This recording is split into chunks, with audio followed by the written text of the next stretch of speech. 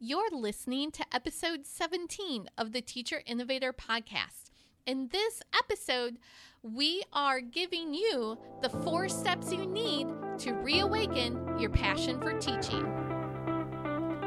Hi, I'm Jamie Hand, Innovation Learning Coach, and I'm a part of a group of innovative educators who are looking to transform the way our students learn and in the process, rediscover our joy of teaching. This is the start of a new conversation about meaningful innovation that authentically transforms the way we teach.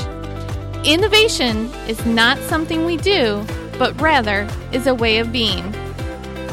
We are teacher innovators, and there has never been a more exciting time to be an educator. I'm glad you're here.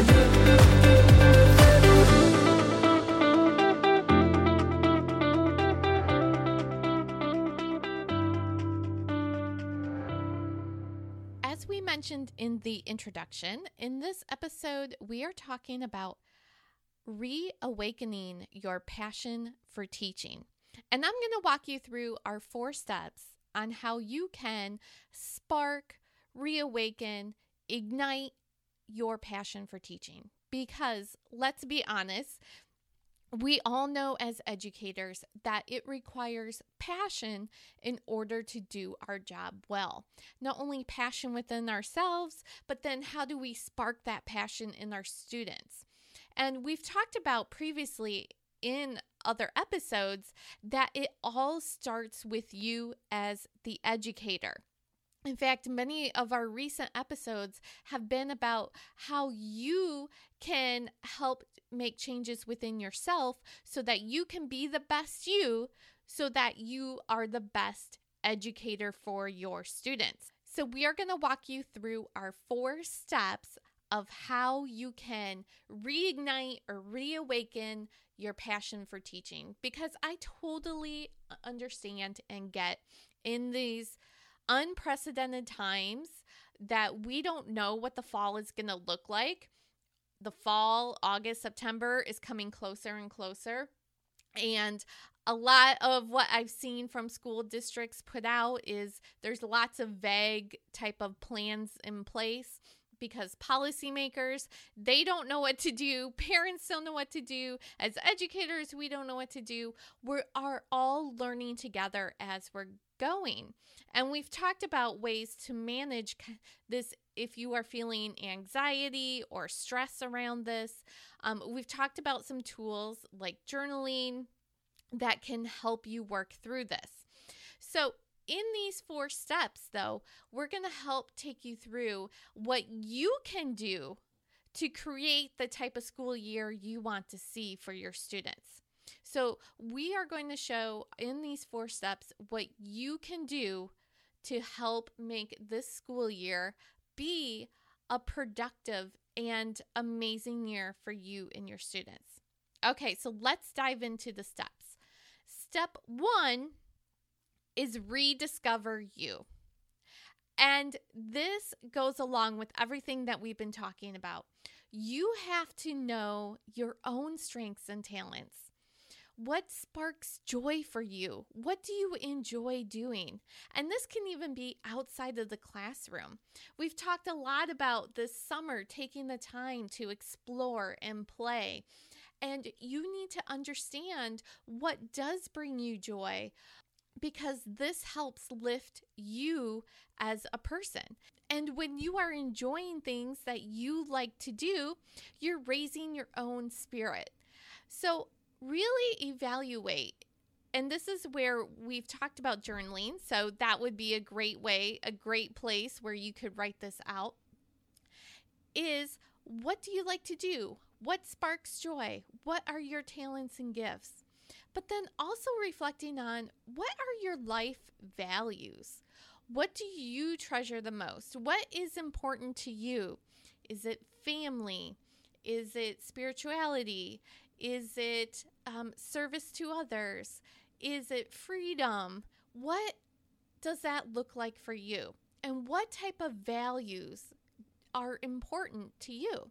Now, this is going to look different to each person because, as you know, we are all unique individuals. So your values may be different from someone else's, and that's okay.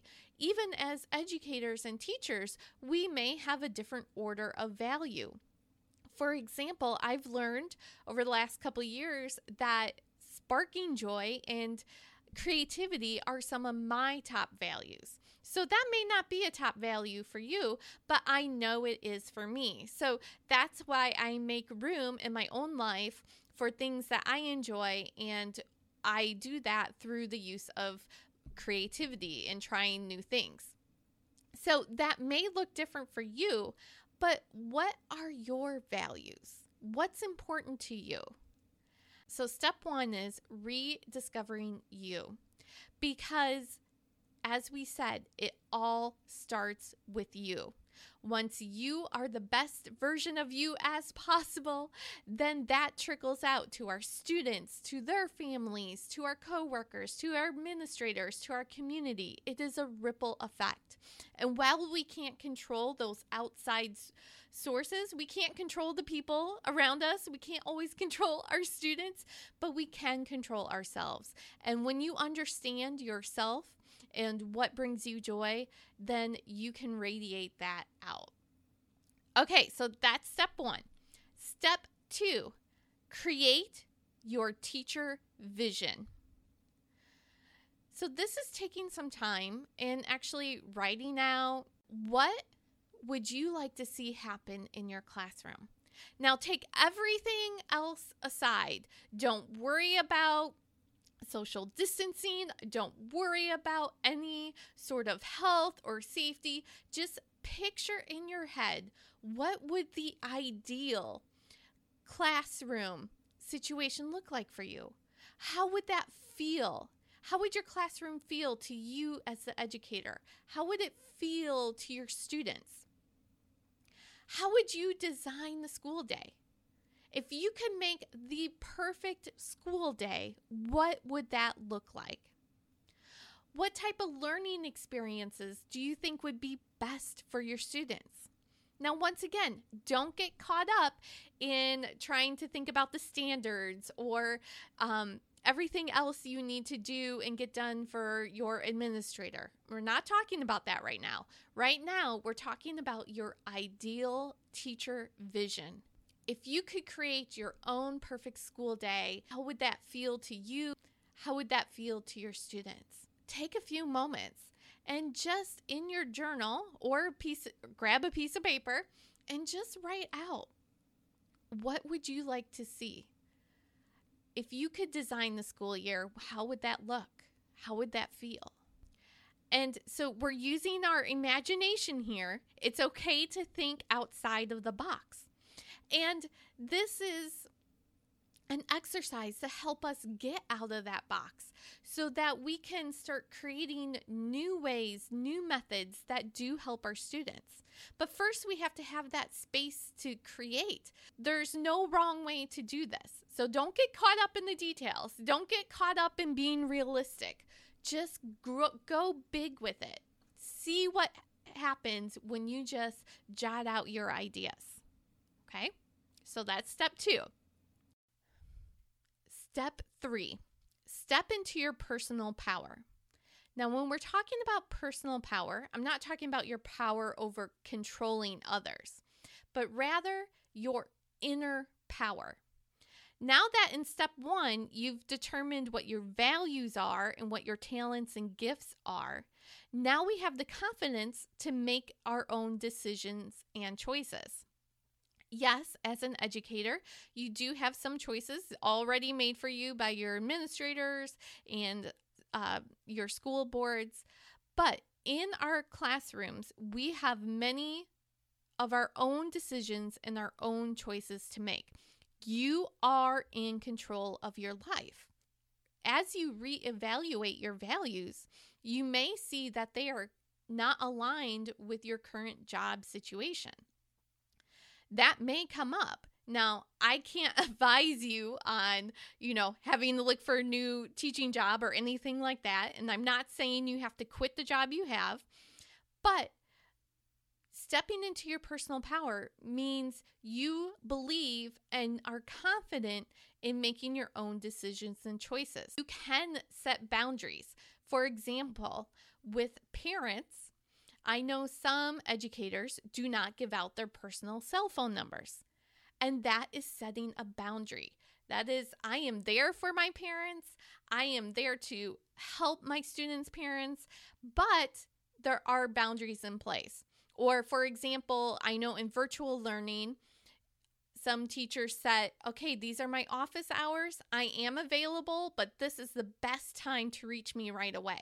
So you are setting up those boundaries for the other, whether it's parents, administrators, whoever it may be. You are setting the boundaries of, okay, I am here, I am available, but this is what is best. And it's okay to say no. I know a lot of times as teachers and educators, we are people pleasers. We want to always say yes. And I definitely learned this in my first year of being an art teacher, where I don't know where this idea came from, but just because I was an art teacher did not mean I was great at painting murals. And the very first school I was at, they kept asking me to paint these murals. And because I was a new first-year teacher, I felt kind of pressured to say yes. But then I realized, wait a minute, no, I am not a mural artist. And so I realized it was okay to say, no, that is not my talent, but let's reach out into the community and see if we can find a mural artist that would be willing to either donate time, or we could have a company help donate paint so that we could get the mural done. So just because you need to say no doesn't mean it's saying no to the idea. So when you're stepping into your personal power, it's okay to say no. It's okay to set boundaries.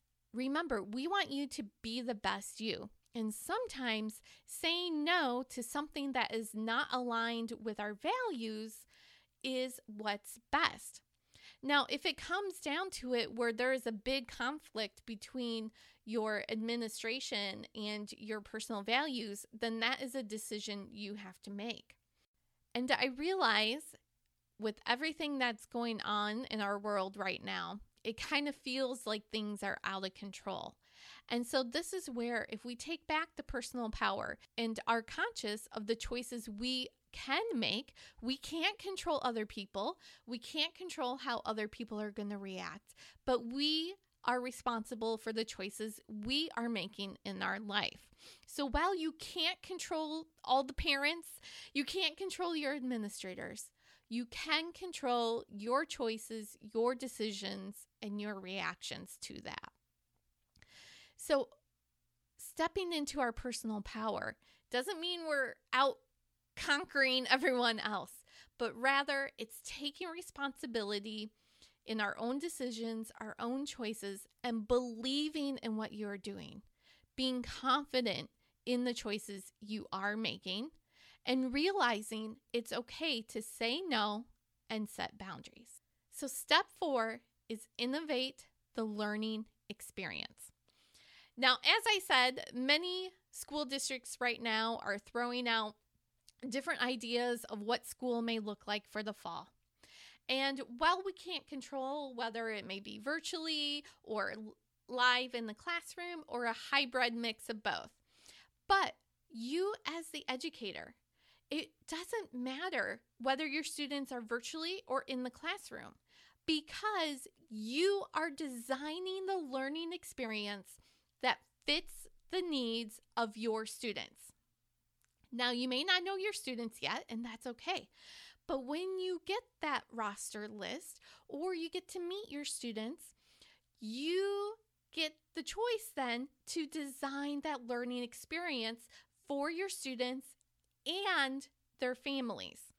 More important than ever is you are going to need to build that relationship not only with the student, but with their family, so that we can be a team together and design the learning experience.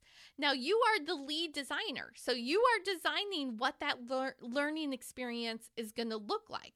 And if it's virtually, it's going to look different than if it's in the classroom. But either way, you are designing it to fit the need of your students. It's not to have a fancy Google Classroom or to have a Bitmoji classroom Google slide. It is to fit the needs of your students. So wherever your students are at, you are going to have to meet them there and design the learning experience from that. Remember, learning is a process or journey.